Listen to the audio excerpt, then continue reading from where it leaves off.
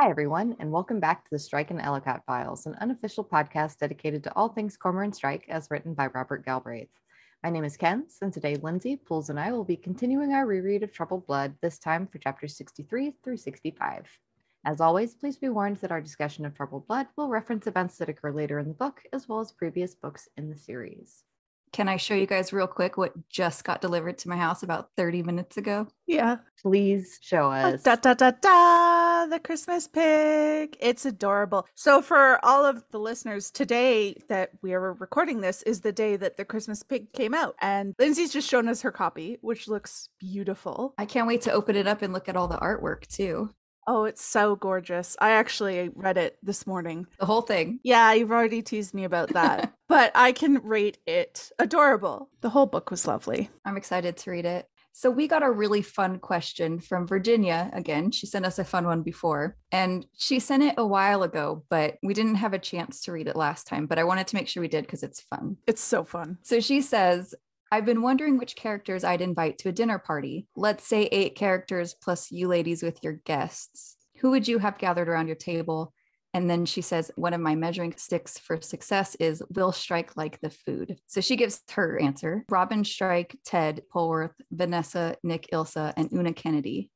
And then for her menu, she says she figures it needs to be yummy, hearty, and unpretentious. She'd do braised lamb with mashed potatoes and green beans. And then Smitten Kitchens, I want chocolate cake, chocolate cake. I feel like we need to have separate dinner parties because I have a feeling I'm not going to want to go to yours. No, I don't think you are. First of all, Smitten Kitchen is amazing. And my favorite cake I found on her blog, a chocolate cake with a peanut butter cream cheese icing and then a chocolate peanut butter ganache. So let's say that's my dessert. Can I do mine first? Yeah, go ahead. Do yours first. Because I've thought carefully about this and I'm really excited to attend this dinner party. My rationale is I want a rematch. I want a do-over of the Nightmare Dinner Party from Hell, but I want to absolutely destroy those students, as one does. So, first of all, Robin is not going to have to suffer through this party. I'm sending Robin for a spa day. She's out having, living her best life. So, my first 3 guests are, of course, the students, Kyle, Courtney, and Jonathan. I am somehow persuading them to come back. I might have to kidnap them. I don't know if they'd be willing, but okay. Cormoran, obviously, because he and I are teaming up here. Max is still hosting because I really want to taste his beef casserole and cheesecake. So Max is cooking at your dinner? Yeah. Okay. Yeah, of course he is. That's he likes smart. to cook. He wants to be social. I'll do an appetizer. I'll make a charcuterie board. I don't know. Then my last 3 guests. The first one is Ilsa because she's a lawyer and probably really good at arguing, and I feel like she'd back up Cormoran and I. The second one is Barkley, because he's hilarious and I love him. I feel like he would sort of lighten the tone, throw in some jokes, And the last one's Pat, just for the reason that I think she'd be hilarious and probably snipe at everybody, chain smoke through dinner, just be incredibly entertaining. So we're redoing this whole debate. But it's a dinner party. So a dinner debate. And yes, we're all sober. So it's a dinner debate, if you will. Well, that sounds terrible. Well, maybe so. Sounds like a train wreck waiting to happen. I know, and I love it. It's going to be so great. If I don't have Kyle storming out and Courtney sobbing by the time the dinner's done, then what am I even doing? Sometimes we have to suffer through embarrassment and crying in order to grow as people. That's what I want for Courtney. But not Kyle. He storms out and then gets hit by a bus. Yikes. Oops. Wow, now I sound like a psychopath. But okay. That's my ideal dinner party.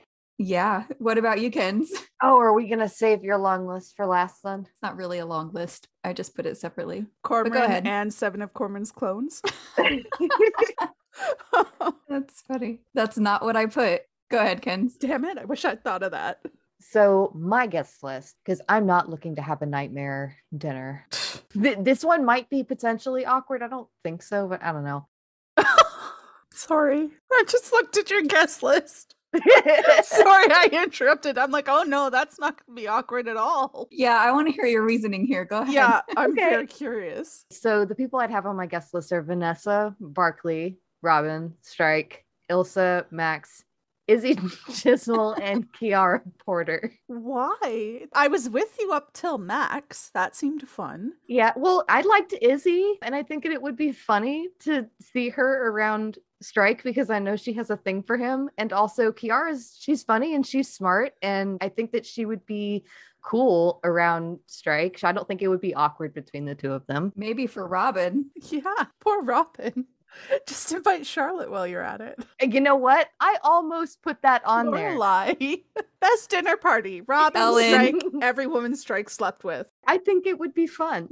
I don't know which one I don't want to go to more. Let's invite Marguerite from Silkworm too. Just for funsies. But this is a dinner party that Lucy's in charge of. Oh, that's funny. I'll distract the, awkward parts and I'll talk to them. I'll leave everybody else to mingle by themselves. I'll mitigate the awkwardness. Yeah, okay. What about your food? Probably go with whatever I might make for myself, which might be, I don't know, like steak, mashed potatoes. Well, we know he wine. likes that. That is the least objectionable part. Yeah, exactly. Whether it's fried, mashed, I don't really think he cares. Half a cow and a full field of potatoes. Yeah. Exactly. But Linz, you have an interesting list. It's definitely not interesting compared to both of you. We are messy benches who love drama, apparently. Exactly. Hers is going to be the most harmonious dinner party. Well, yeah, I wouldn't want to cook, probably like order food from my favorite restaurant, but I would want to show off a little and make some cakes. Nice. You'd probably make a gorgeous cake. I would definitely do a chocolate one for Robin. Mm-hmm. And I use the Hershey's chocolate recipe, but dark cocoa powder instead because it's delicious. But yeah, I'd probably want to show off and do a couple. Would you do a fruit cake? No, I would need to convert him. I'd probably do the banana cream pie cake because it's amazing. And it's not my recipe, so I can say that. I like to think that Strike would like my cakes and that he would say something the way he did to Cynthia. When I read that, I was like, I want that. Oh my God. I want him to say that about my cakes. Yeah. I love it. That's so wholesome. So who are you inviting? Okay, so obviously Strike and Robin. I would want Ted because I'm very interested in seeing how Ted and Robin will one day interact. I love the idea of him telling stories about Strike and Robin just kind of being enthralled with that. And I also very much like the idea of her seeing him and thinking that they look alike. Yeah, that's cute. That's cute, and I want it. I'd also want Jack there because I love having kids around and I think he's adorable and he can hang out with my Jack and they could be buddies. That's very cute. Okay, then the two people who I really, really want to see interact with Strike and Robin, and I hope that we get this one day in canon, well, some more of it, is Steven and Jenny, because I loved them meeting Strike at the wedding, and I just think there's a really good potential relationship there between these future in-laws, so I'm dying to see them get to know each other. And Max too, because I think that Max, Strike, and Steven would all get along really well and have fun together. Mm-hmm. Well, I'm going to your dinner party instead. And of course, I'd want lots of margaritas and some sort of game. Your dinner party is wholesome AF, pleasant, easygoing, probably over by 9:30, I'm guessing. Wow, thanks. You know, we just want different things from dinner parties. You want a nice time. And you want just a little bit of awkwardness. Drama? No, but that actually does sound like a dinner party I would want to attend. That's very cute. That is a fun question. Thank you, Virginia. Can we ask everyone to tweet your dinner parties to us? Because Yes. I'm really curious about what other combinations we can come up to. And which one would you attend? Yes, which one of ours is the best? Well, your personal favorite. They're all equally great in different ways. Very different ways. I like that we all have very different answers. It's fun. I like that too. That's fun. Okay.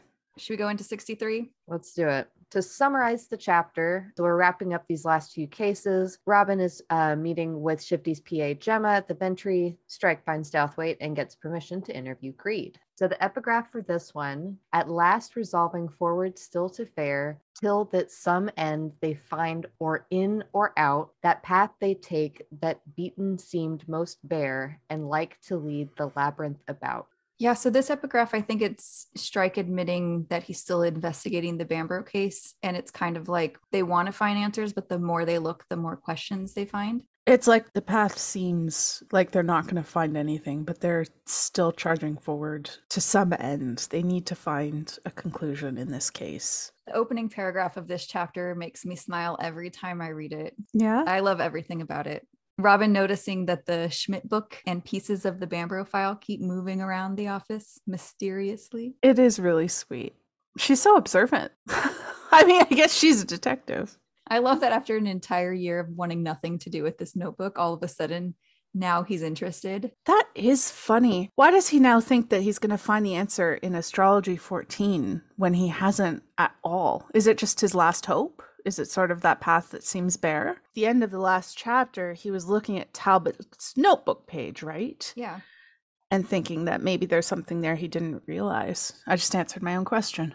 But yeah, I too love that she notices these little things. And I find it sweet because I imagine that she finds this endearing, endearing that he's not giving up. And also just knowing how much he dislikes Talbot's notebook in general probably makes her smile thinking about him reading it. I bet she can picture his face reading it perfectly, and it just makes her laugh because we can all picture his face reading it, and it's funny.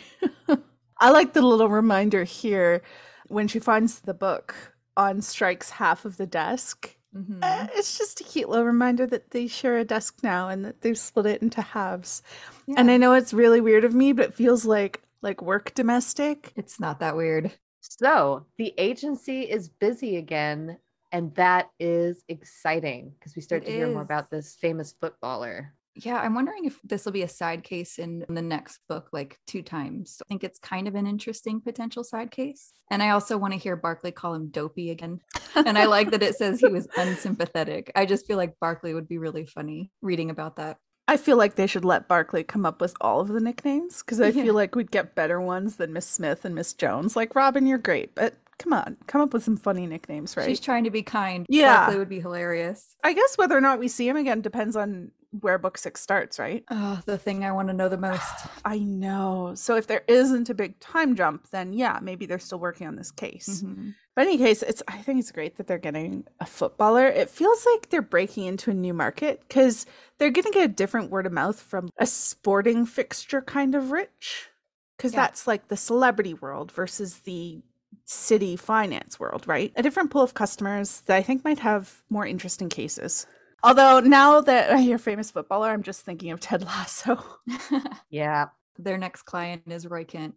Oh my God, it would be Roy Kent. Didn't his girlfriend steal his watch or something? He would never. God, could you imagine that be a competition to see who could be hairier and grumpier?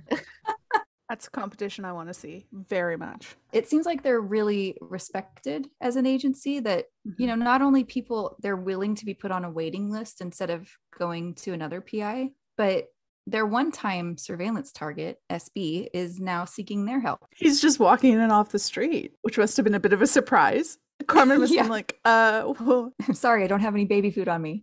Oh my God. The babysitting agency's down the street, my bud. No, but seriously, I mean, SB coming to them, I'm going to give some major props to Barclay.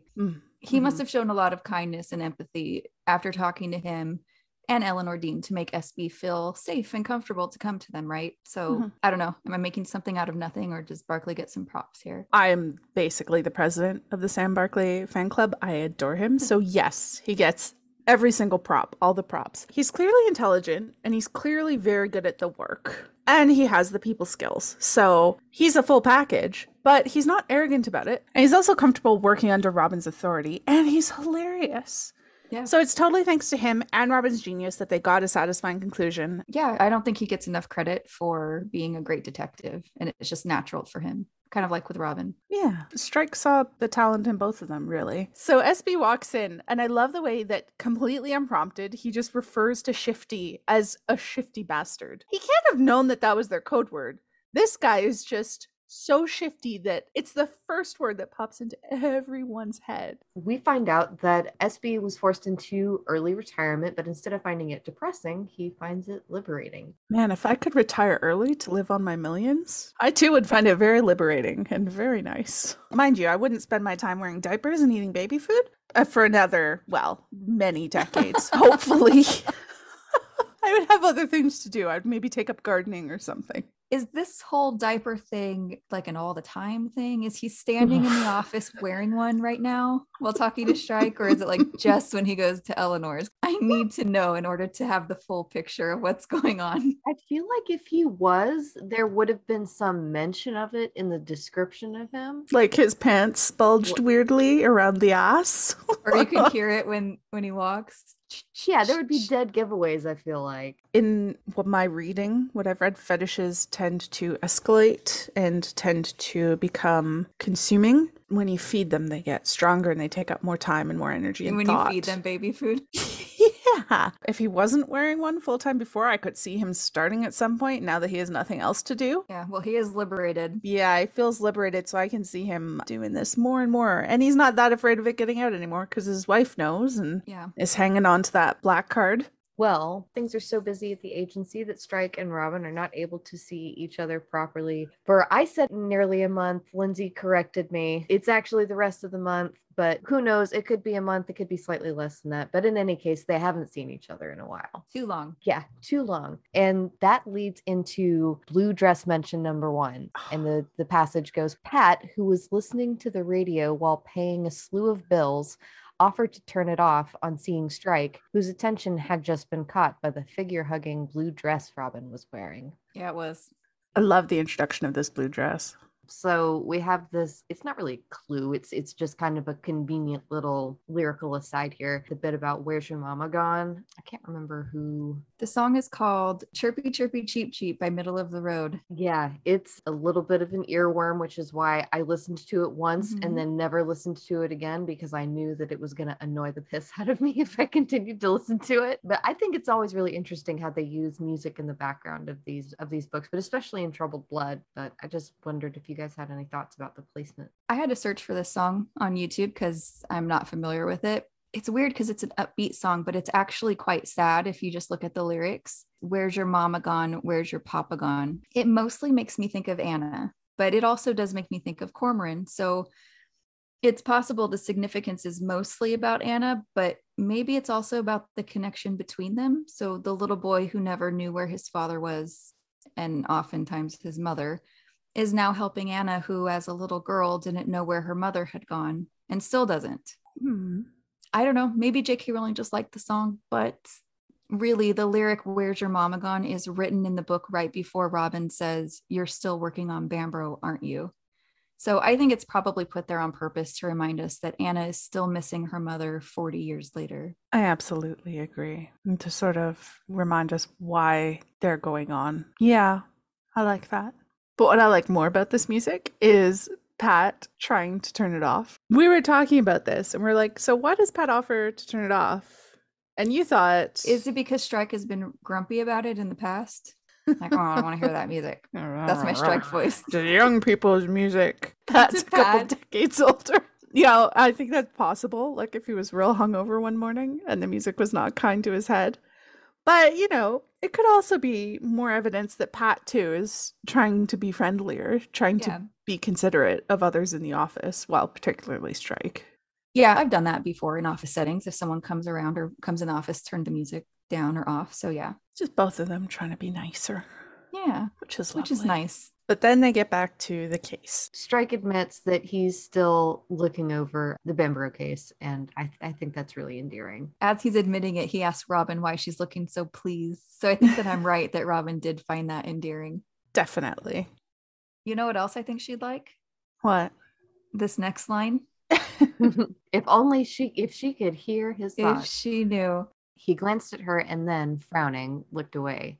She was looking particularly sexy in that blue dress, which he'd never seen before. Particularly sexy. Like she always looks not sexy. Not just normal sexy, yeah. Not normal Robin's like particularly sexy. If I remember correctly, I think my jaw was like on the floor when I read this. I was so happy and excited that we got to see this thought. I know he's thought it before, but this feels different somehow. I wonder why. Because usually he doesn't think it when he's looking right at her. He just sort of remembers. He's thinking about her in general. Acknowledges, yes, she's a sexy girl. Yeah. But this is, we see it in the Real action, time. as it were. Yeah. Real time. And he's like, oh, I cannot look. It's almost just like with the green dress, he looks away. Yeah, he looks away. He can't look at her because she's too sexy. Bless him. We've mentioned before how Robin is taking Charlotte's place, and there's a reference of a blue dress of Charlotte's that used to be his favorite in Silkworm that she wore during the party after the Anstis' son's Timothy's christening. He remembered it vividly, his favorite peacock blue wrap dress, which had clung to every inch of her perfect figure. Yeah, that's a great find. I know I'm jumping ahead and I'm sorry, not really, but I need to know if he compliments her dress at the Ritz. I mean, he probably wouldn't use the same word, but you look nice would make me very happy. He's gonna. I just want to know what shade of blue the dress is because I'm a big weirdo. So peacock blue was Charlotte's. What shade is Robin's? It says bright, doesn't it, at some point? Yes, but there's a lot of Yeah, bright I know. blues. So it's not navy. So that's good to know. Anyway, back to things that they're saying out loud. But the things that they say in their heads are so much more interesting. I know. Strike says that he would drop Bambara if he could talk to Douthwaite, Gloria Conti, or Creed. And I think that it's really funny that he says that he really wants to speak to these three people and then he gets to. He's visualizing. He's putting his wish into the universe. Strike has a vision board. Yeah, a He's vision board manifesting with it. pictures of suspects. Like manifesting. That's what I was looking for. He is manifesting his dreams and his goals into the universe. So does that mean he needs to start photoshopping like him and Robin together into pictures and putting it on a vision board? I'm sure Lucy and Ilsa have vision boards with that exact thing. They have a shared Pinterest with the little photoshopped Carmen Robin wedding pictures and shit. I want them to invite me because I could add some. That would be great. But yes, it makes perfect sense that he feels this way. These are the three huge missing pieces of their puzzle, and it's got to drive both of them crazy. Yeah, to just not be able to find or talk to one. I laugh at him calling Douthwaite. He calls Douthwaite bloody fishy. Because Douthwaite's a Pisces. He's a fish. Robin laughs at that before. She says, ha ha. What was it about Pisces, though? Yeah, in chapter 26. Douthwaite seems pretty bloody fishy to me as well. Ha ha, said Robin. Strike looked blank. Pisces, she reminded him. Okay, you'd think you'd have learned after that to not say the exact same thing accidentally, but I guess she lets it pass this time. Anyway, going back to the missing links, missing pieces of the puzzle. Robin felt a little skip of excitement. She'd received an email earlier telling her to expect a decision by the end of the day on whether or not Creed could be re-interviewed. I'm so excited for her at this point, just knowing the answer that she's going to receive. Just, I'd be so anxious. I'm really impressed that she doesn't tell him. I could not have done that. I would have been too excited. I would have told him right away. Well, she doesn't want him to get his hopes up in case it I fails, know, right? but still, that's a big secret, an exciting secret. Yeah, it is. She just wanted the reaction when she dropped the, by the way, I succeeded. She wanted that bam moment.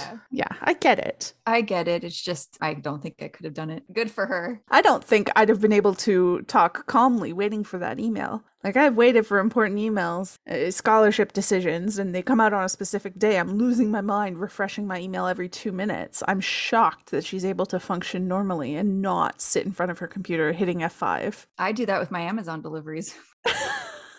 Yeah, okay, me too. Then Robin says, "It was nice of you," she added as she reached for the door handle, "to let Pat keep the radio on." "Yeah, well," said Strike with a shrug, trying to be friendly. Aw, that's growth, baby. I love that. It's another way of Strike owning his promise to do better. Yeah, I think it's a really nice moment between Cormoran and Robin too. I like that he's making the effort, and I like that she's acknowledging it and letting him know she recognizes it. It's healthy communication. And I'm also glad that someone compliments her dress, even though it's just Pat. Someone tells her she looks good, which Yeah. is important. Yes. Yeah, and it's not gross and sleazy like with Morris. No, it's actually a nice compliment. That's a good color on you.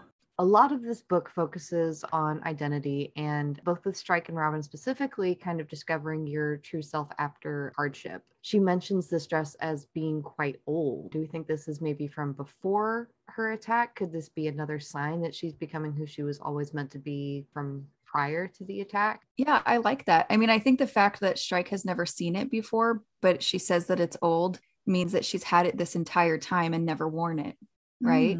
So did Matthew not like her in it because it's a good color on her? And we know he says he likes her pale. I say with air quotes, I don't actually believe that. He didn't want her in the green dress specifically, just be coming up with excuses. Yeah. But yeah, I think that's very possible. I absolutely believe that Matthew didn't like her wearing anything that made her look particularly sexy when they were out together. He doesn't like her being too tall. I could totally see him not liking her being too sexy or too flashy. It seems like something he'd be a bit judgmental over and a bit discouraging of because he's a dick. Sorry. But also, Robin is sort of downplaying the compliment with a bit of not overt self-deprecation, but just a little of like, oh, it's old, I eat too much chocolate. It's a bit of sort of self-deprecation to sort of deflect or downplay compliments. And I just see it because I do it constantly. So I see you, Robin. Pat being nice all over the place today. Hey. It's sweet when Pat asks her if she thinks he'd want some tea. It's the start of an oddly beautiful and hilarious friendship, and I can't wait for more of it. Or as one of our listeners called it, a feisty friendship. Yeah, I liked that. I wonder if Pat made his tea right. I like to imagine that Pat is also the type to drink super strong tea. Yeah, I think either way, he's still going to be touched because he often feels touched by gifts or acts of service. So, yeah, I agree for sure. Okay, Kenz, you brought up the other song. So, what do you think the significance of Play That Funky Music is? You're funny. I don't think that there's any particularly deep purpose there, but I have to say that the mental image of Pat singing along to that song is fucking hysterical, and I love it. The lyrics that are quoted are kind of relevant to Finding Dewthwaite, though. It's Dewthwaite's love of sort of music and performing and taking musicians' names that lets Strike find him, isn't it? So the bit that's quoted, once I was a funky singer playing in a rock and roll band, that's how he finds him. Yes. Robin leaves and she is off to the Ventry. I have to say those decorations at the Ventry are definitely weird. Yeah, you can actually see them if you look on Google Maps. You can see the little stuffed animals holding guns. It is a bit weird. So I love the way that Rowling describes this as tasteful beige blandness, because it's not a very good advertisement for the Vintry. I don't know if they'd be pleased to have them described that way, but it's a pretty accurate and vivid and clear description. Like, I know what kind of restaurant she's talking about. One thing I found interesting was I looked at a close-up of the window display. Rowling says that it's stuffed rabbits. It's actually a stuffed rabbit and a fox. Why would you change that? Or is it just an error? Because the fox and the rabbit kind of like Gemma and Morris, because she thought that he was a nice guy, and no, he was a jerk fox. Nick Wilde would not like this characterization. No, he wouldn't. I'm sorry. I liked the place. I liked all the plants they have hanging from the ceilings and the walls. I mean, I'd probably go there. I'm quite pretentious, and the food looked very tasty, but it is a good description. Yeah, it's a funny description. Robin sits at the bar and she gets appreciative glances from the men at the bar and avoids them. Mm-hmm. Just like in chapter 73 in the same dress. Just saying. Oh, well, it's a nice color on her. And she looks particularly sexy, so, you know. Particularly sexy, yes. It's just kind of funny that she ignores all these men who are actually looking at her, but the one man who she'd probably welcome it from looks away. Oh, I love that. I didn't think of that. That's beautiful. That's poetry. Do you guys think that she came up with this plan on how to approach Gemma on the spot? Because she said to Cormoran earlier that she was hoping she'd be able to infiltrate somehow. It was a great plan, and I'm always impressed when Robin gets to play a character. I can sort of imagine her brainstorming like a few different approaches beforehand, and then like choosing whichever one fits the situation, right? But yeah, Robin absolutely kills it in this scene. One thing I noticed was it's funny. She uses her mother's name, Linda, as the person she's supposed to be meeting. And I didn't notice that until just recently. But it kind of goes back to the thing Strike once said about when you're undercover, it's a good idea to use names that you connect with or that you respond to, right? So she's being pretty smart here. This quote kind of made me think. She'd subtly broadened her Yorkshire accent, as she often did when pretending to be a bolder, brasher character than she really felt herself to be. Gotta take charge or they'll walk all bloody over you. But I was just thinking about this sort of choosing Yorkshire when she wants to be bolder and brasher. Is it a sign that Robin finds confidence in her sort of roots? That bolder, brasher character is her connecting with sort of the core of her that she needs help bringing out, if that makes sense. Yeah, I mean, I think that you're hitting on something there because her character that she's putting on now doesn't really feel as much of a separate character as, say, Bobby felt like, Bobby Cunliffe Yeah. in Lethal White. That felt much more like a complete separate person to Robin, but this felt like a natural extension of who she actually is. So I really like that, and I do think that she finds confidence in her roots. And just saying, I think that Strike likes her best when she's being herself, and he does love when her accent comes out. Yeah, he does. And I'd like it if you told her so. Yes, big We same. just have a long wish list going on. Oh, yeah. yeah. Our wishes / demands. We're not using the word demands, Kens. No demands, requests. And we know that Gemma is waiting for someone, but did either of you suspect who it was? I have no idea. I think that I had lost track of it, but once we saw who it was like, we have to see you again? Like, damn it.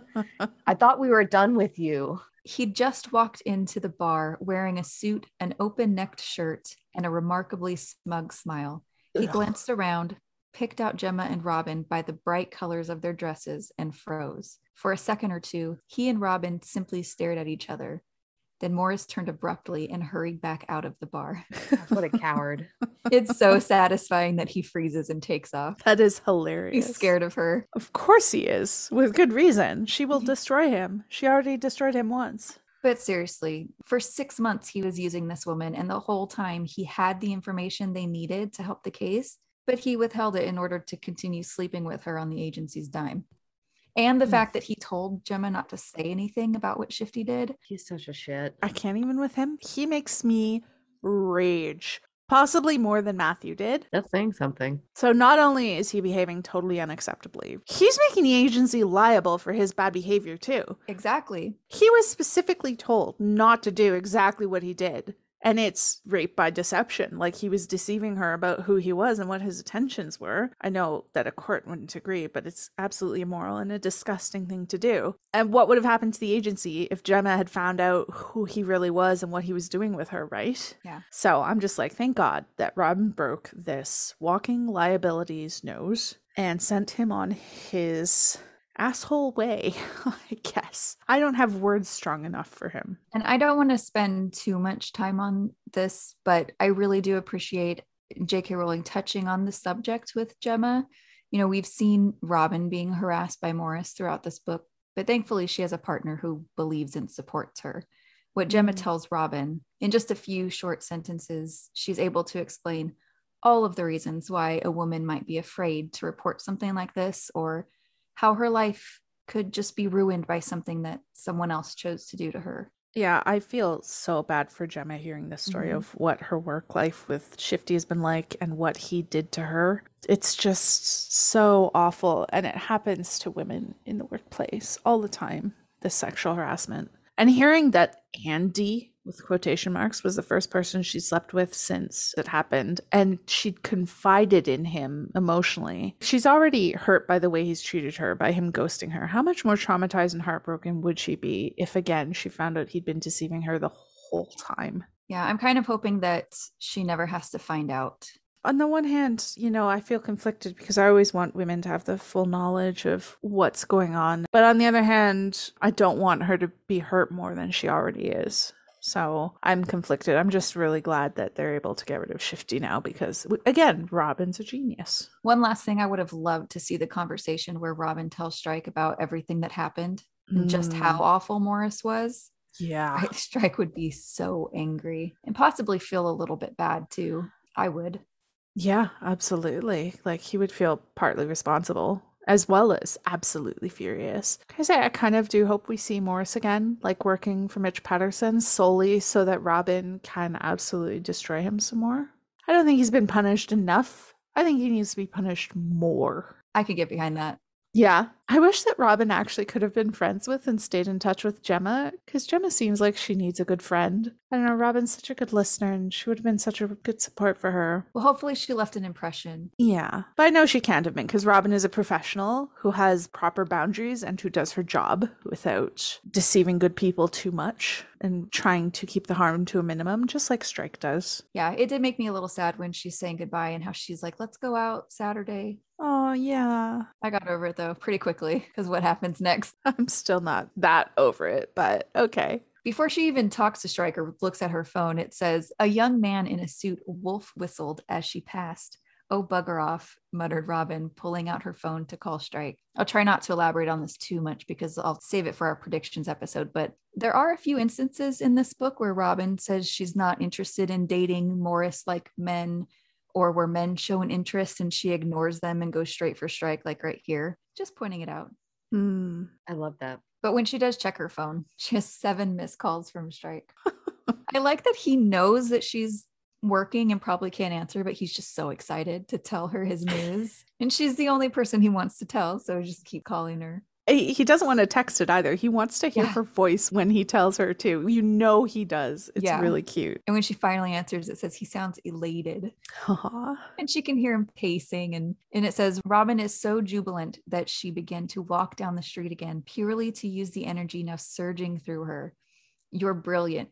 "I know," said Strike with a trace of smugness. "So we're going to Skegness tomorrow." Road trip. Well, I don't know. How far is London from Skegness? I checked on Google Maps and it says it's usually between 3 and 4.5 hours from Earl's Court to Skegness. That's a long time in the car, especially because they drive home too. Yeah, it really is. You know what? They should have just stayed in Skegness overnight. Oh, yeah. Maybe played some like fairground games to pass the time. Maybe someone could win a stuffed donkey for his future wife. Maybe there'd be only one bed left at the hotel. I don't know. I'm just throwing out ideas here. I also love that he's smug here. It's just really cute when he's smug because he has every right to be, but he's about to be super overshadowed. It's so good. Strike, I don't want to upstage you or anything, she said, failing to suppress the note of triumph in her voice, because finding Douthwaite's incredible, but I think you ought to know. You're going to be allowed to interview Dennis Creed in Broadmoor on September the 19th. Oh, absolutely fantastic. The fact he's so proud of himself that he forgets she's even got news to impart. So he has a polite inquiry and she pulls out 2 amazing achievements that she's been working on for ages, you know, finally cracking the shifty case and getting an interview with Creed. I'm just so proud of her. She does totally upstage him. And I'm guessing he loves it. You mentioned the polite inquiry. I like that that was, "Oh shit, yeah," said Strike politely. So funny. That's his polite inquiry. Oh shit. Yeah. How'd it go? I mean, that's polite. It is. It's just funny. Yeah, it is funny. This whole bit of serendipity that they have here with Strike finding Douthwaite because of Pat's music and Robin getting the confirmation email about Creed and having luck with Gemma. It kind of reminds me of the end of chapter 43, where Robin had no luck finding Satchel for so long. And it's only after she and Strike make up that she's able to find him.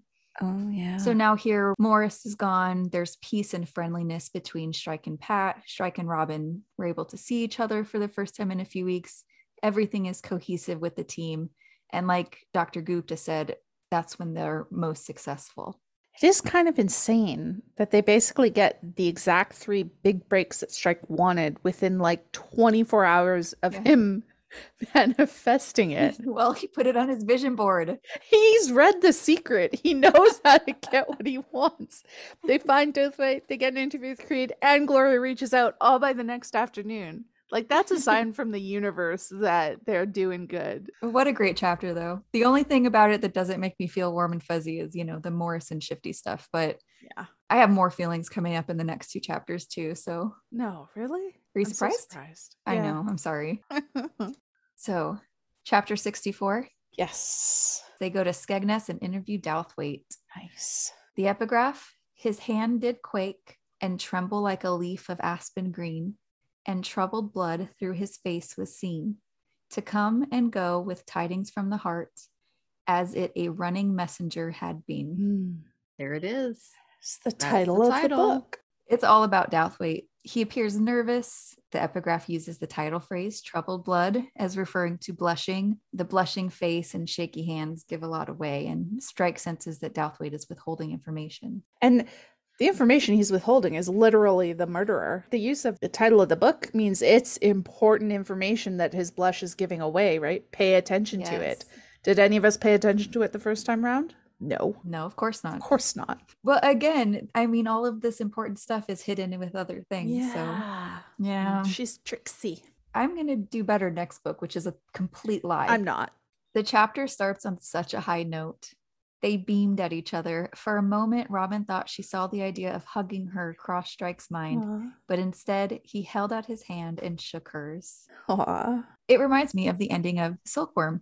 Yes. The idea of a hug hovered briefly in the air, but she held out her hand with mock blokiness and he shook it. And then he kissed it? Yes. So are you saying Robin should have kissed his hand here? I mean, someone should have kissed something. I'm not that picky at this point. It's been 5 years, right?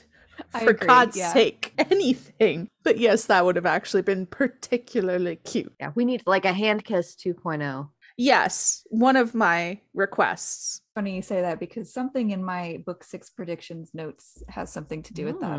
Ooh. This part is funny. It's when Strike notices Robin's scarf and says that she probably won't need it because it's a hot day. I only want to point this out here. I have some more thoughts on it later in the next chapter, but I just want to put a pin in it. Put a pin in that. Sure. Yeah. But what they actually talk about is he brings up the email regarding Creed.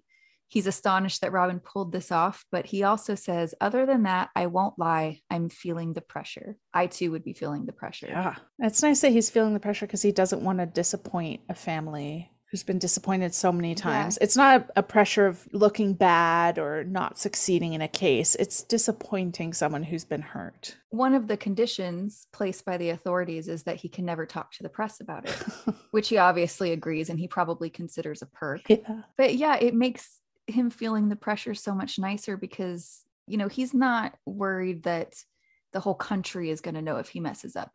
It's only going to matter to one man, and he doesn't want to let that man down. Oh, yeah. So yeah, I agree. It's just more of him doing the right things for the right reasons. Yeah, I agree. As they're talking out their plan for Douthwaite, Strike brings up how women have a tendency to disappear around him. I don't particularly like Douthwaite because him keeping the truth hidden for so long is really hard for me to get over.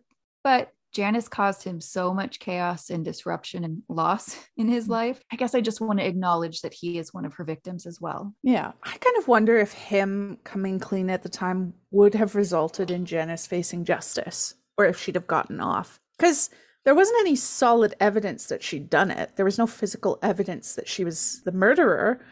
All he had was his testimony that he and Margot both thought Janice might have been poisoning him. So that would have given the Talbot the motive, but it wouldn't have gotten him any closer to finding Margot's body, would it? If Janice had just kept lying, which we know she's good at, maybe she would have gotten off. It's something we'll never know, but I think even now it's a pretty circumstantial case. Yeah. I mean, besides her confession. So I think it would have been dangerous given Talbot, but any investigation has to start somewhere. So maybe there would have been more evidence because they could have found the drugs that she claimed were Brenner's on her or in her house. And they could have gotten Brenner to admit the truth. They could have tested Kevin and asked him questions.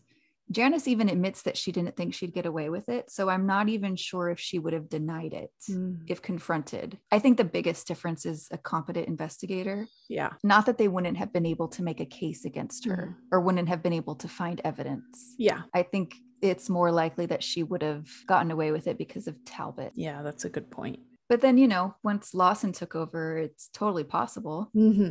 But we'll never know, as you said. I do want to mention the Skegness location page on Strike Fans. It's probably the longest because we spent 2 entire chapters there. I think my favorite detail was the palm reader door that they find in the next chapter, because I kind of assumed that she placed this there to go with the theme. So when I found it and it's actually real, it was really exciting. I don't know if that's just a happy coincidence or did she look for something like that when choosing where they'd go? Oh, that's an interesting question. I would love to know more about how she chooses locations and how she does her research. I think it would be really interesting. Add it to the list. Yeah, I don't know. Maybe she visited a few places and that was part of what made her decide on Skegness. Let me just call her up. Yeah. Hey, Joe. Question. Can you please tell us? By the way, here are our demands. Here's another mention of the scarf. Robin gets out of the car and she wraps it around her neck and says, "Told you," she said to the mystified Strike, to whom the day felt unequivocally hot, not for the first time wondering what it was about women and their bizarre ability to feel non-existent chills. It makes me laugh because I've seen this joke so many times, but it's totally a thing with my husband too. Why are you always cold? Because it's cold. Well, I mean, it's been studied. Women are biologically generally more sensitive to cold temperatures, right? So our bodies produce less heat than men's do in general. Yeah, strike. Strike. I'm still not ready to make my full point about this. I just find it funny. I do find it funny too. I'm sticking my pin back in. Okay. It. They find a spot to sit down and watch, and Strike calls the Allardyce while Robin goes to the bathroom and orders them tea. It says that her hands were still damp because she didn't dry them properly since she was in such a hurry to get back to Strike. Which I'm pretty sure she does the exact same thing in Lethal White. Yeah, she does it when they're in the pub with the beer garden after they do their group interview with the Chisels.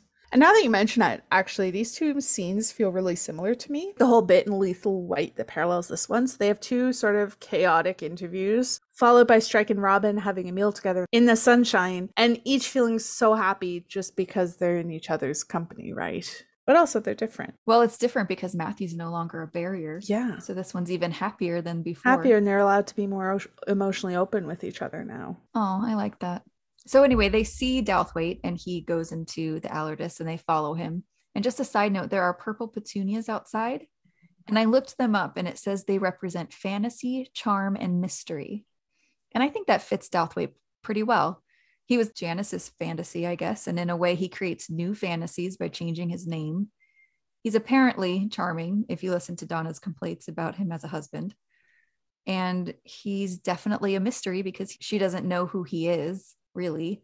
And he also holds the key to this mystery as well. So I thought that was interesting. That's some good symbolism. Is it stretching to say that in addition to all the stuff you mentioned, there's also a sort of connotation of unpleasantness because of Petunia Dursley? Like, I get the feeling it's not Rowling's favorite flower. Yeah, probably not. I mean, I can't hear the word Petunia without thinking of her. So. Yeah, me neither. Yeah. Might be a bit of a stretch, though. Well, that's okay. They go in and introduce themselves, saying that they want to talk to Douthwaite. And I just love how instantly furious Donna is. There's no, are you sure you have the right person? It's just instantly, what have you done? Yeah, she seems very ready to believe that her husband has done something. I mean, it doesn't seem like they have a very good marriage. But yeah, that is a bit funny. What have you done? The sort of reaction. Yeah. Before we get to this interview, though, with Douthwaite and any potential clues about the case, I want to stop and point something out that's a very small detail, but I think it's an important detail. I'm really excited for this. I know I'm crossing into strike 6 predictions here, but there's no way that I can just pass this up when it's right here in front of us. So when it comes to Swan references in the books, my theory is that she's been using swans to tell us what is going on or coming up with Cormoran and Robin's personal relationship.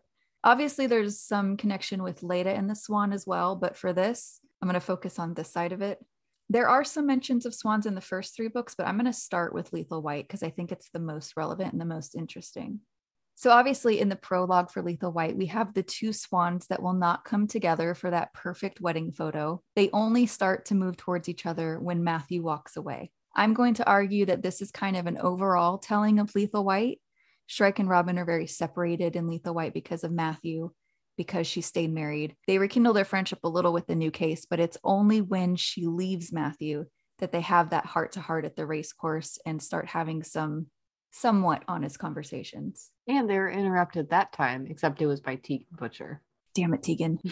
The other swan that is referenced throughout Lethal White is the single swan on top of the White Swan pub near Robin and Matthew's home. It says that it reminds Robin every time she passes it of her calamitous wedding day. And it's when she passes that swan after leaving Matthew is when she begins to cry.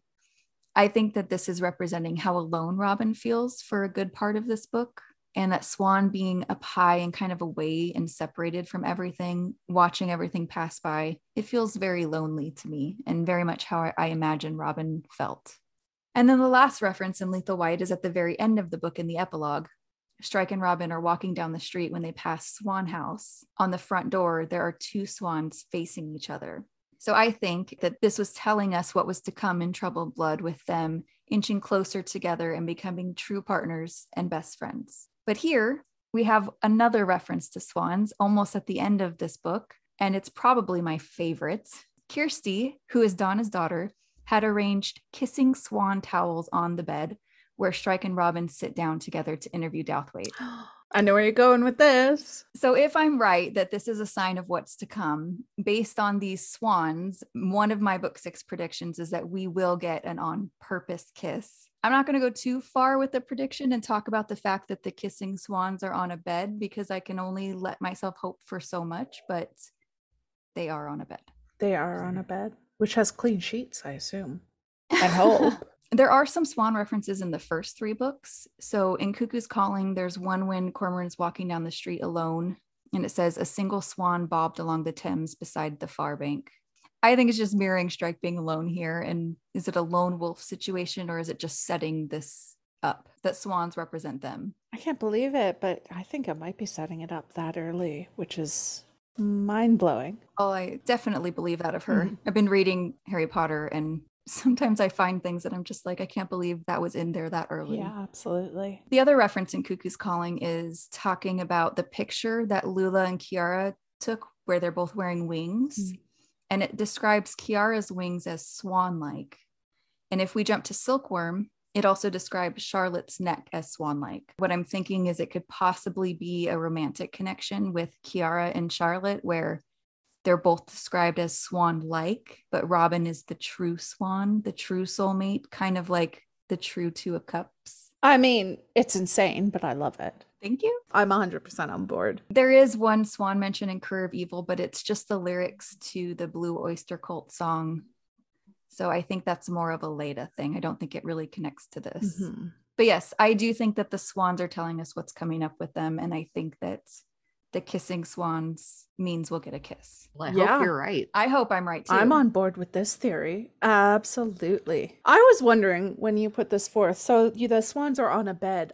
I was wondering if somehow the name of their room they're in could be a clue. Not as good a clue, but it is mentioned specifically by Strike. He'd hoped Lochnagar might be on the first floor, but he was disappointed. It lay, as the name might have suggested, right at the top of the B&B and faced out of the rear of the building. So I looked up Lochnagar, and it's apparently a mountain in Scotland that's popular for hill walkers, and it's located on the Royal Balmoral Estate, which is the Queen's vacation home, right?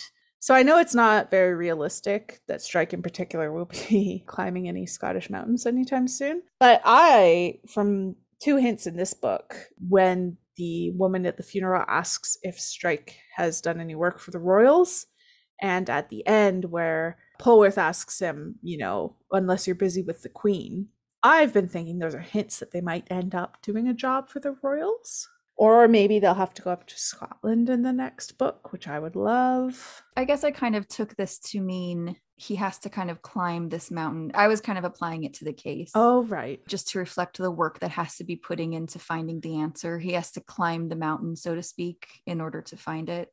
Yeah, that makes sense. I'm just desperate. Lord Byron actually wrote a poem about Lochnagar, Lochnagar, which is about basically remembering your roots and your ancestry and the deeds of your forefathers, even though you're far away from where they were and where you walked as a child. I know that you're going to talk in a little bit about his roots to Cornwall. So yeah, I'm sorry though. It also you said Lord Byron and it just makes me think of Thomas from Ghosts. Been watching too much of it. Byron, damn your eyes. There's never such thing as too much Ghosts. No, I agree. Sorry. It's the best show. It's a bit of a derail. Anyway, back to the actual chapter. Yeah, when Donna tells Strike and Robin to sit down on the bed with the kissing swan towels, just to say it again, it says, having nowhere else to do it, both sat down on the end of the double bed. Ooh. The double bed. Strike has one of those, just saying. This got a highlight in the book for me just because it specifically points out that they only sat on the bed together because there was nowhere else to sit. I'm pretty certain that if one of them had had the option, they would have sat somewhere else because, Yeah, they're still fighting destiny. It could be kind of symbolic. If we're having the bed represent intimacy and vulnerability, then it's kind of like they have no other option but to go to that place in their relationship. I have to give it to Donna, though. I'd be terrified to learn that my husband had changed his name twice and had a connection to 3 missing or dead women. Oh God, yeah. But at the same time, I was kind of with Strike on this and annoyed that they couldn't actually question him Yeah. because of her constant interruptions. If I was Donna, I'd have been out that door so fast Yeah. that you wouldn't be able to see the dust in my wake. I am not becoming that dude's fourth victim. Yeah, I mean, even though we know he's innocent, you don't want to take that No, risk. I'm not taking that risk. But let's talk about the interview and some of the clues that are in here.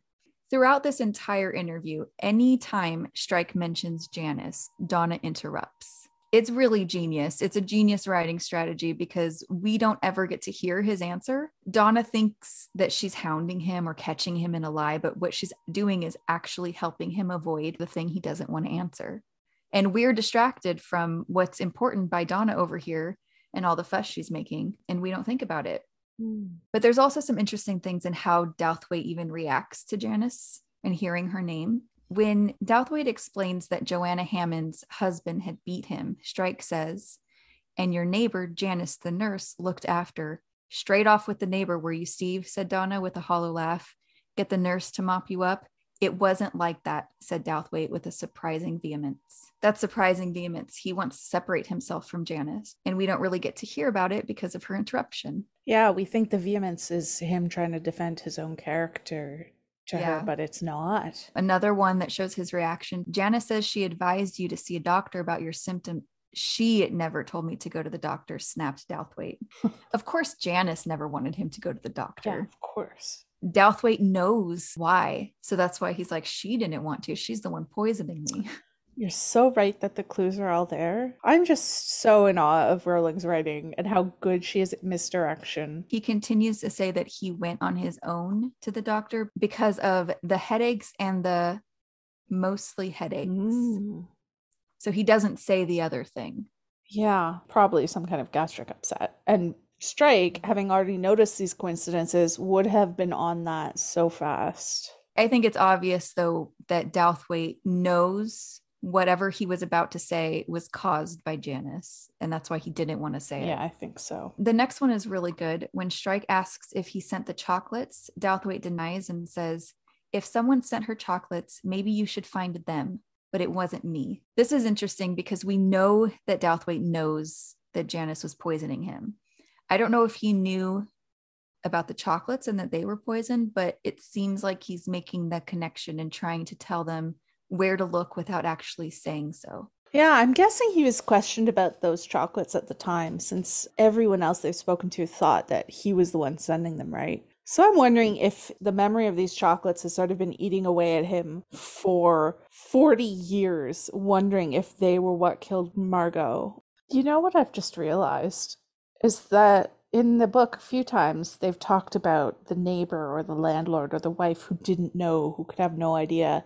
In this case, we have someone right there who did know, but just ran away. I mean, I don't blame someone for moving away from a serial killer, but cowardice instead of obliviousness. I do have to say I'm gaining a little bit of sympathy for him as the chapter goes on, because he knew what Janice did to him. He knew that Janice was there when Julie died. He had to be scared of her. Yeah. Right? I mean, he might not have admitted to himself that Janice had something to do with Julie's death, but I think deep down he knew that it was too much of a coincidence and that he's been afraid of her this whole time. Strike abruptly ends the interview because it's impossible with Donna, but I love that he gives him his card and says it's never too late. Mm-hmm.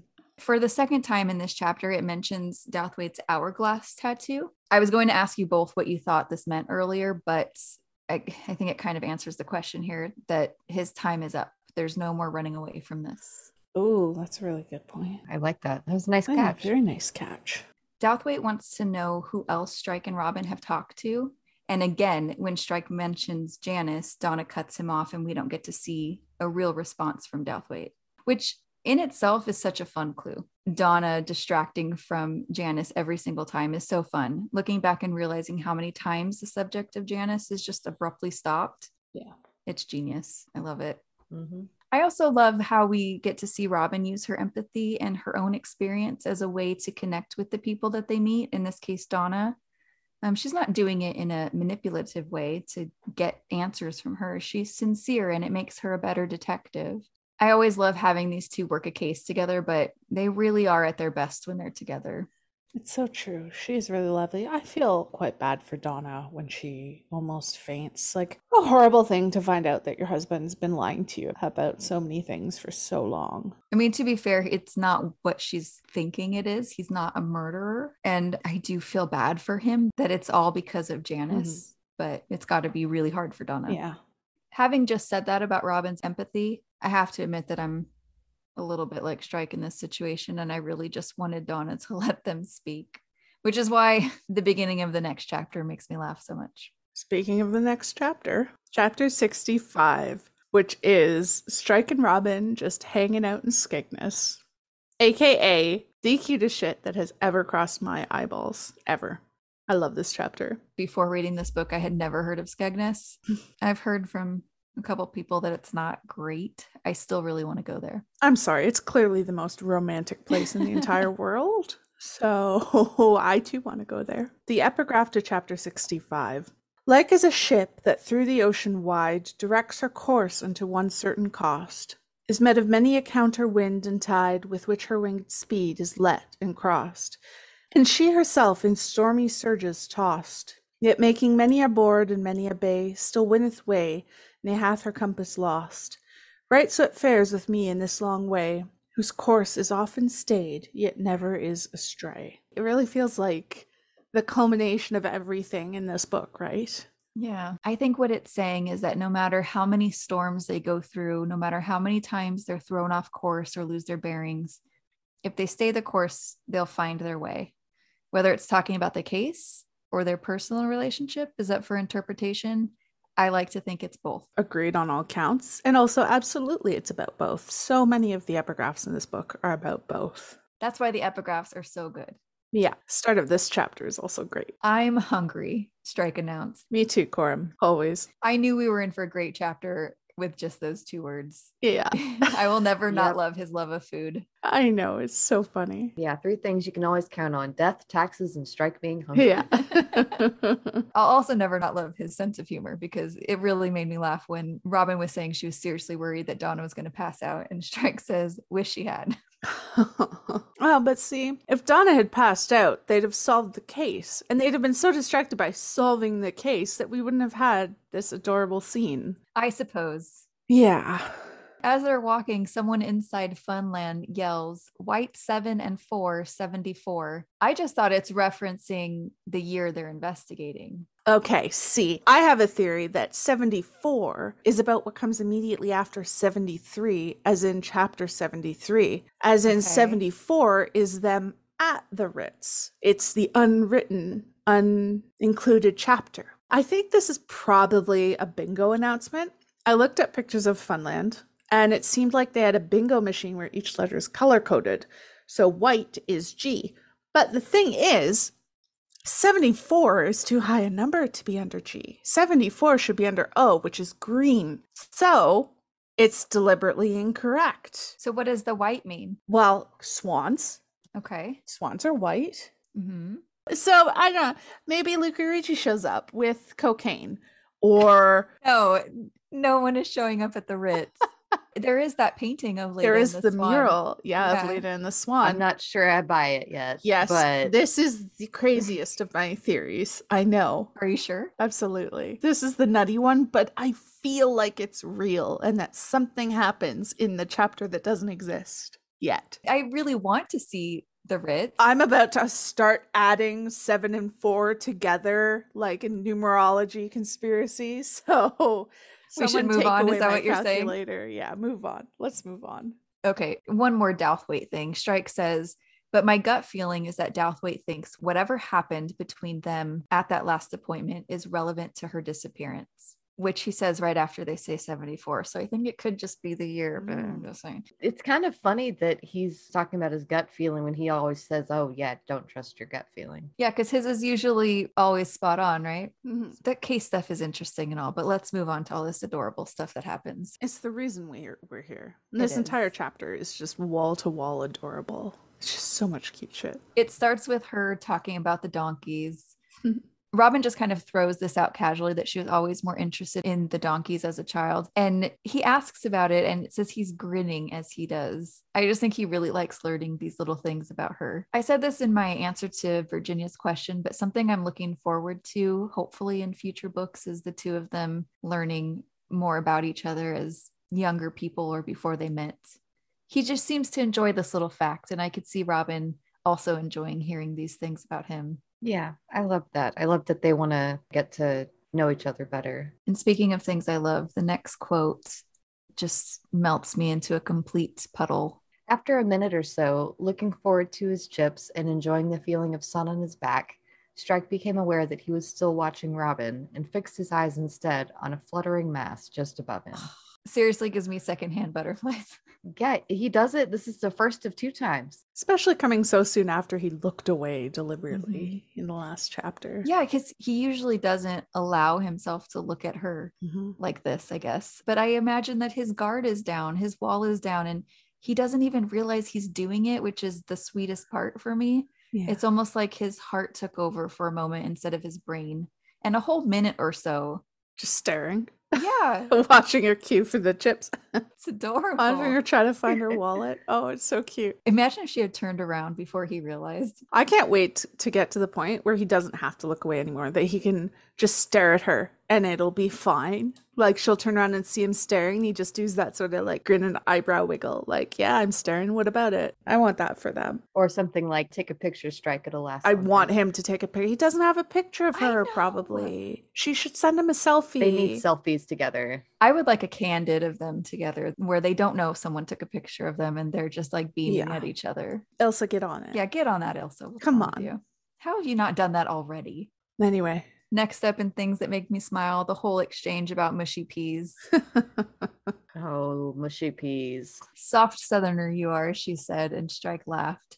Don't ever let Polwarth hear you say that, he said, breaking off a bit of fish with his fingers, dipping it in ketchup and eating it. He then, without warning, broke into song. Okay, I'm not disturbed by the mushy peas at all. I'd eat them.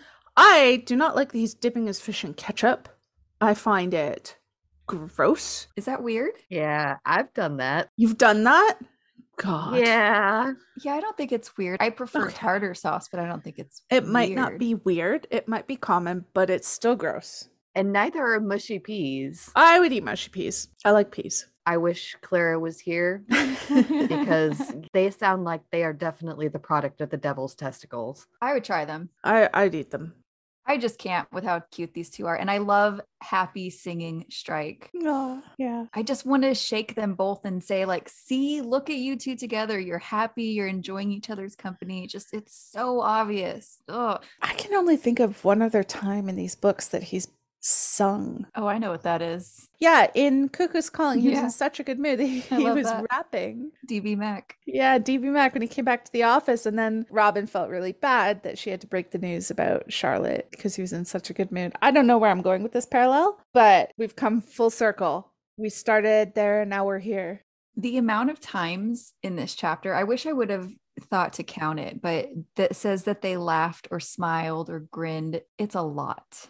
They make each other so happy, and it makes me so happy. The mood changes a bit because Robin starts doing that thinking thing. Robin felt a strange mixture of contentment and melancholy.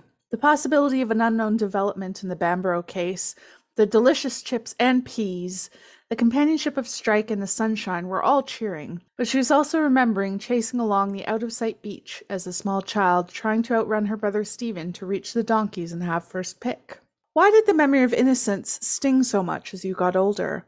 Why did the memory of the child who'd thought she was invulnerable, who'd never known cruelty, give her more pain than pleasure? It's a little bit of melancholiness in the middle of such a happy chapter. Yeah, although the part where it says the companionship of Strike and the sunshine were all cheering, it reminds me of earlier when they're at the Bar Italia, I think, and Strike thinks almost the exact same thing, that Robin's company and sunshine. Yeah, I don't know. Why does the memory sting her? Well, because she knows what happened to that little girl. And even though she's at a place now where she's healed, there's still, you know, you can never get back to that innocence, to that happiness. It's gone forever. Time continues to march on. Yeah. It makes her think of Annabelle. and taking her to Skegness for her first donkey ride, but doubted that Stephen and Jenny would think it was a desirable weekend destination.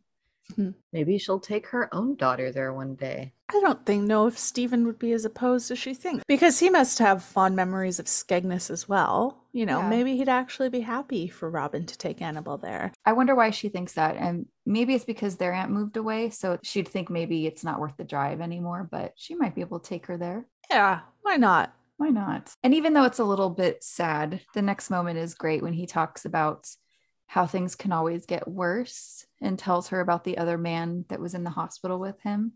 Oh. You can really see that barrier coming down in this chapter. It makes me feel really hopeful. Really hopeful about what they're going to be like in the next book, mostly. Yeah, exactly. They're talking about people changing. And Robin says, I don't know. I think I've changed, said Robin, then felt embarrassed to have said it out loud. Strike looked at her without smiling for the space it took him to chew and swallow a chip, then said, yeah, but you're exceptional, aren't you? And before Robin had time for anything other than a slight blush, Strike said, are you not finishing those chips? Aww. Okay, we need to break this down and dissect it. Yeah, it's so great. What are your thoughts on her feeling embarrassed that she had said that out loud? I thought she was maybe embarrassed because she thought it could have been a silly thing to say. She's insecure about even saying it, Yeah. But clearly it's not, because as we see, she is exceptional. And time for more secondhand butterflies. When he looks at her seriously for as long as it took him to chew and swallow, that might not seem like a long time, but it's a long time for that. I wish that we could see inside of his brain. What was he thinking as he was just chewing his chip and looking at her and deciding what to say? Ugh. I feel like I'm blushing now. Oh, right. I remember discussing this with Clara months ago, and I hope I'm not going to butcher it here, but I remember her saying that he is very much testing the waters here. He's flirting a little and seeing what her reaction is. And when he gets the reaction that he wants, her blushing, he immediately pulls back and kind of gives her an out by asking her about her chips. Oh. I love the idea of him pushing boundaries and testing those waters. But I also like that he doesn't push too far. Yes, I love that. And I'm excited to see him kind of continue to push those, especially in the next book. I cannot wait. Because we know he's going to do it. I am desperate to see flirty Strike, hinting God. Strike. Yes. Yes. Please. Put it on the list. I need it so much. Uh-huh. Yeah. I'm going to put that on the list like 10 times, please. Yeah. Yes. Yeah. Flirty Strike and like openly thirsty Robin. Yes, absolutely. And she is exceptional. She is exceptionally funny. Okay. Yeah. Her response to him taking the rest of the chips is, I'll look up that one weird tip to lose belly fat. She is hilarious. I love her. When she roasts Strike, it's my favorite thing. She really is exceptional and she should be proud of it. Honestly, if you look at the Robin in this book at this particular moment and the Robin that Strike met, they're the same woman, but God, she's come miles from where she was before. She's grown so much. The same for him. He's exceptional too. Talking about changing, he does a lot of that himself. Yeah. And he's also funny because when we get this introduction to Michelle, he cracks me up. already cleared the first hurdle. Doubt she's ever sent a dick pic. They're so perfect for each other. They are. But they're really on a roll. I mean, I know we've already talked about this, but they Honestly. interviewed Douthwaite. They have an upcoming interview with Creed. They just got a new potential subcontractor. And now Gloria Conti has finally responded. I mean, this is a good day for them in so many ways. They should really go on dates to the seaside more often, shouldn't they? Really should. Like an actual date too. That would be great. Great things happen when they're together. It's also funny when they talk about how Anna probably doesn't want the investigation over, but for sanity has to stop somewhere. Mm-hmm. And Strike says, so what does that make us? It makes them adorable is what it makes them. Dedicated, not crazy. Dedicated. And then here's another interview, Gloria Conti, that Strike suggests they do together at the office. Again, partners. Finally, full proper partners. But I love this reflection that Robin has about how she can do this now, like where she couldn't do it before. Robin reflecting on how casually she just agreed to go to work on a Saturday evening so that she could conduct Gloria's interview with Strike. There was no angry Matthew at home anymore, furious about her committing herself to long hours, suspicious about what she and Strike were up to, alone in the office in the evening. And she thought back to Matthew's refusal to look her in the eye across the table at the mediation. He'd changed his partner and his firm. He'd soon be a father. His life had changed, but had he? Well, Matthew isn't exceptional, is he? Well, he's an exceptional shit. That's accurate. Speaking of exceptional people, all this talk about change is really reflecting Strike's journey in the book too, isn't it?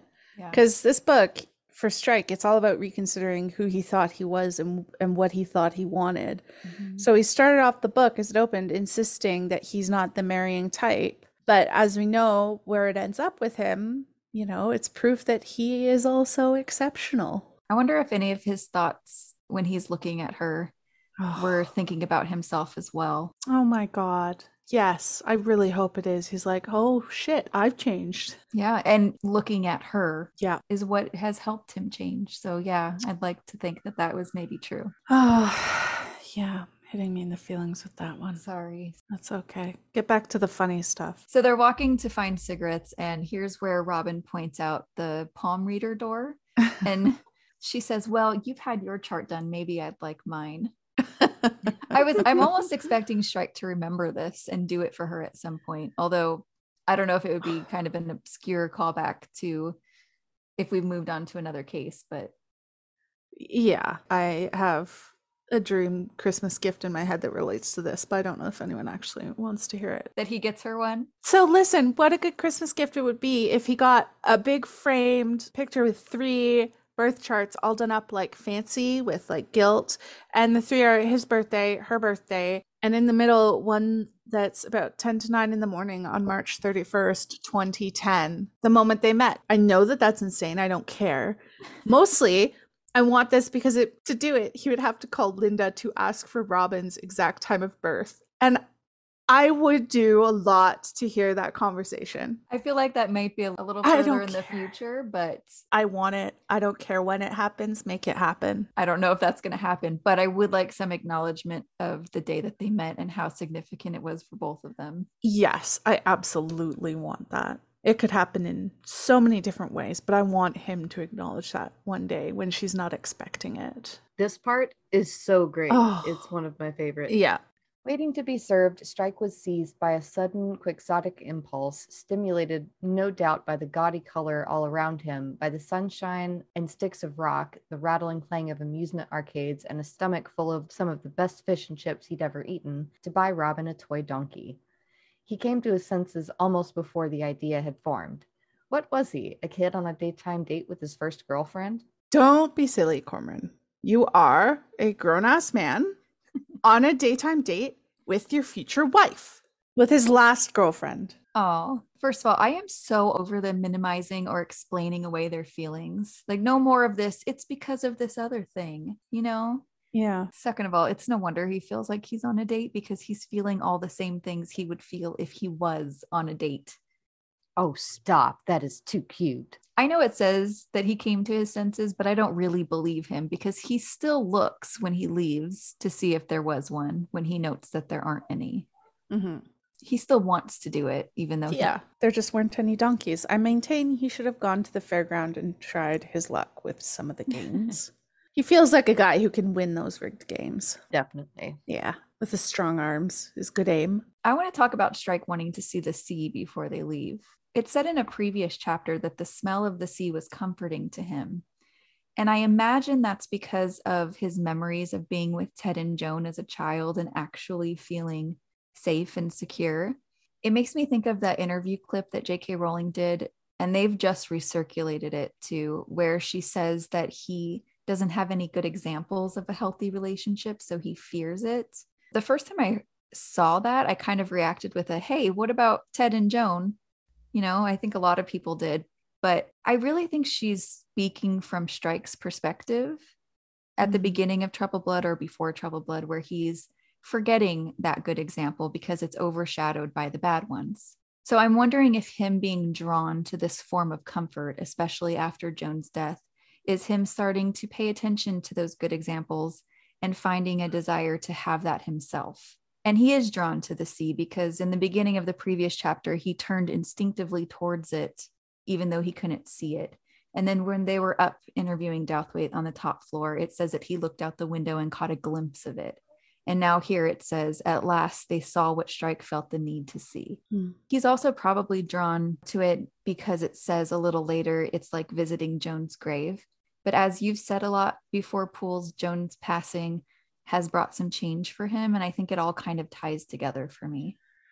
Yeah, I think so. I agree. I think that his growth in this book has allowed him to connect emotionally with these happy childhood memories, where maybe he hadn't allowed himself to before out of guilt, of that sense that to be happy with Ted and Joan in Cornwall was somehow betraying his mother. Yeah. So he's sort of reconciled that a bit in this book, hasn't he?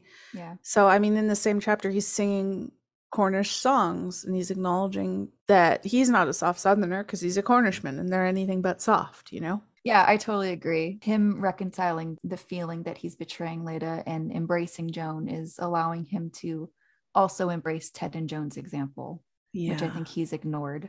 Mm-hmm. And I think that that's what she meant when she said that. I agree. Oh.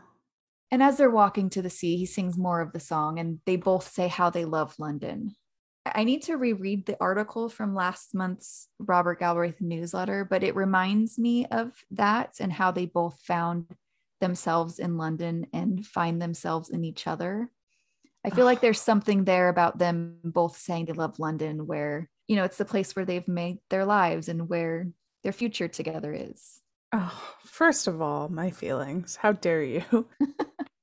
Second of all, remember how when we first meet Robin in the very first chapter, it says that she hadn't yet warmed to London, that she wasn't comfortable there. It really wasn't until she met Strike and she saw his London, the sort of real London, the detective's London, rather than Matthew's version of it, that she started to fall in love with it, right? How dare you? It's revenge. Yeah.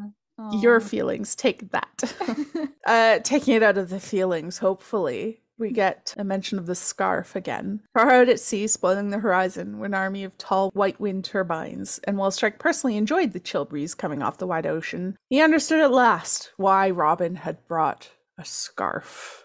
I'm sorry, you think I'm taking you out of the emotion right now? Because I'm about to dive into it. Oh, no. Oh, I played myself. Okay, we can finally talk about the scarf thing. Back in an earlier chapter, where Strike is alone at home on his birthday, and he's making all of these excuses for why he shouldn't want to be with Robin or why it's a bad idea. This ridiculous idea of how women being cold is one of those excuses, you know, and he likes having the window open and he likes his flat cold. He's trying to make a case for why he should be alone, and it's a really stupid argument. Yeah, the stupidest. So I think this is significant because they've made their way down to the sea, which I'm arguing is also him being drawn to Ted and Joan's example. And even though he enjoys the chill, he acknowledges the breeze and understands why she brought the scarf. I see this as almost a moment where he's letting go of that silly excuse, and therefore maybe all of the silly excuses and of the things that don't actually matter, and actually embracing it and accepting that even though there are things about them that are different, like she might say, I'm a little cold, can we close the window? It's not so bad after all. He could probably live with that if it means being happy with the woman he loves. Oh my God. R.I.P. me. I don't know if I'm right, but I think that there is something there with the scarf thing because it's mentioned so many times. It's mentioned so many times. And then he also thinks about women being cold a couple more times before this. So yeah, I love it. I love it. He can also buy some nice throw blankets for her to sort of have around his apartment. I don't know. She could also cuddle up to someone. I don't know. Cuddle up to like a big bear of a man. Maybe. I don't know. Has a lot of body heat. Mm-hmm. Whatever. You know, if she wants, I guess. I'm not going to think about that at all. No, definitely not. No. Strike thinks about Joan and how she'd given them all a grave to visit every time they visited the coast. Cornish-born, Cornish-bred, Joan had known that this need to reconnect with the sea lived in all of them. Now, every time they made their way to the coast, they paid her tribute. Lived in all of them. He's grouping himself among the Cornish-bred and born here, isn't he? Yeah. In the very beginning of the book, like the opening words of the book, he's arguing with Polwarth about this. He's saying, you know, he'd call himself British, rather than Cornish, right? He might not identify himself first as Cornish even now, but I do think that this shows he's grown to appreciate that side of himself and his roots in Cornwall much more than he did at the opening of the book. His divided loyalties that he had are starting to heal, and he's sort of becoming a single, integrated whole. It kind of makes me think about what you've said before when talking about Charlotte and Matthew and their relationships and accepting the bad while acknowledging the good. Yeah. Both Strike and Robin are learning who they really are and what they really want. And part of that means accepting all those parts of you that make you who you are. Yeah. Oh my gosh. I'm having so many feelings about these two, as per usual. Speaking of feelings, I'm glad that Strike told Robin about the pink roses here. Oh, me too. I just like that he's telling her what's on his mind. Mm-hmm. You know, I think before he would keep that stuff to himself, and letting her know he's thinking of Joan. And it's a little reminder to us and to Robin how much it meant to him that she did that. It's almost like that talking thing is a weird. good thing to do. So weird. Oh, I cannot wait until the next book to see how they are. I'm continuing to talk. Oh, and this part's so funny. If the agency ever fails, said Strike, as they both turned away from the sea, you could come back to Skegness and set yourself up as a clairvoyant. Bit niche, said Robin, as they walked back towards the car park, guessing dead people's favorite flowers. No donkeys, said Strike, glancing back over his shoulder at the beach. Never mind, said Robin kindly. I think you'd have been a bit heavy. Was he going to suggest that they rode the donkeys? I think, and I love this, that he was just trying to find them for her, you know, or at least looking to see if they're there so that he could point them out to her because he knew it would make her happy. Yeah. This is the cutest thing I've ever read with my own two So cute eyeballs. And Robin just roasting him at the end again, gently, lovingly roasting him, is my favorite thing. And it will always be my favorite thing because she is such a sass. And it never fails to make me laugh. Never. Again, I can't wait to see it more when it's a little more flirty, maybe. Oh, wow. R.I.P. me once more. I'm dead. I just love this chapter so much. It's one of my favorites in the whole book. And I think one of the reasons is I love seeing them have these little conversations about life and joke around and just be with each other in a way we don't normally get to see. Yeah.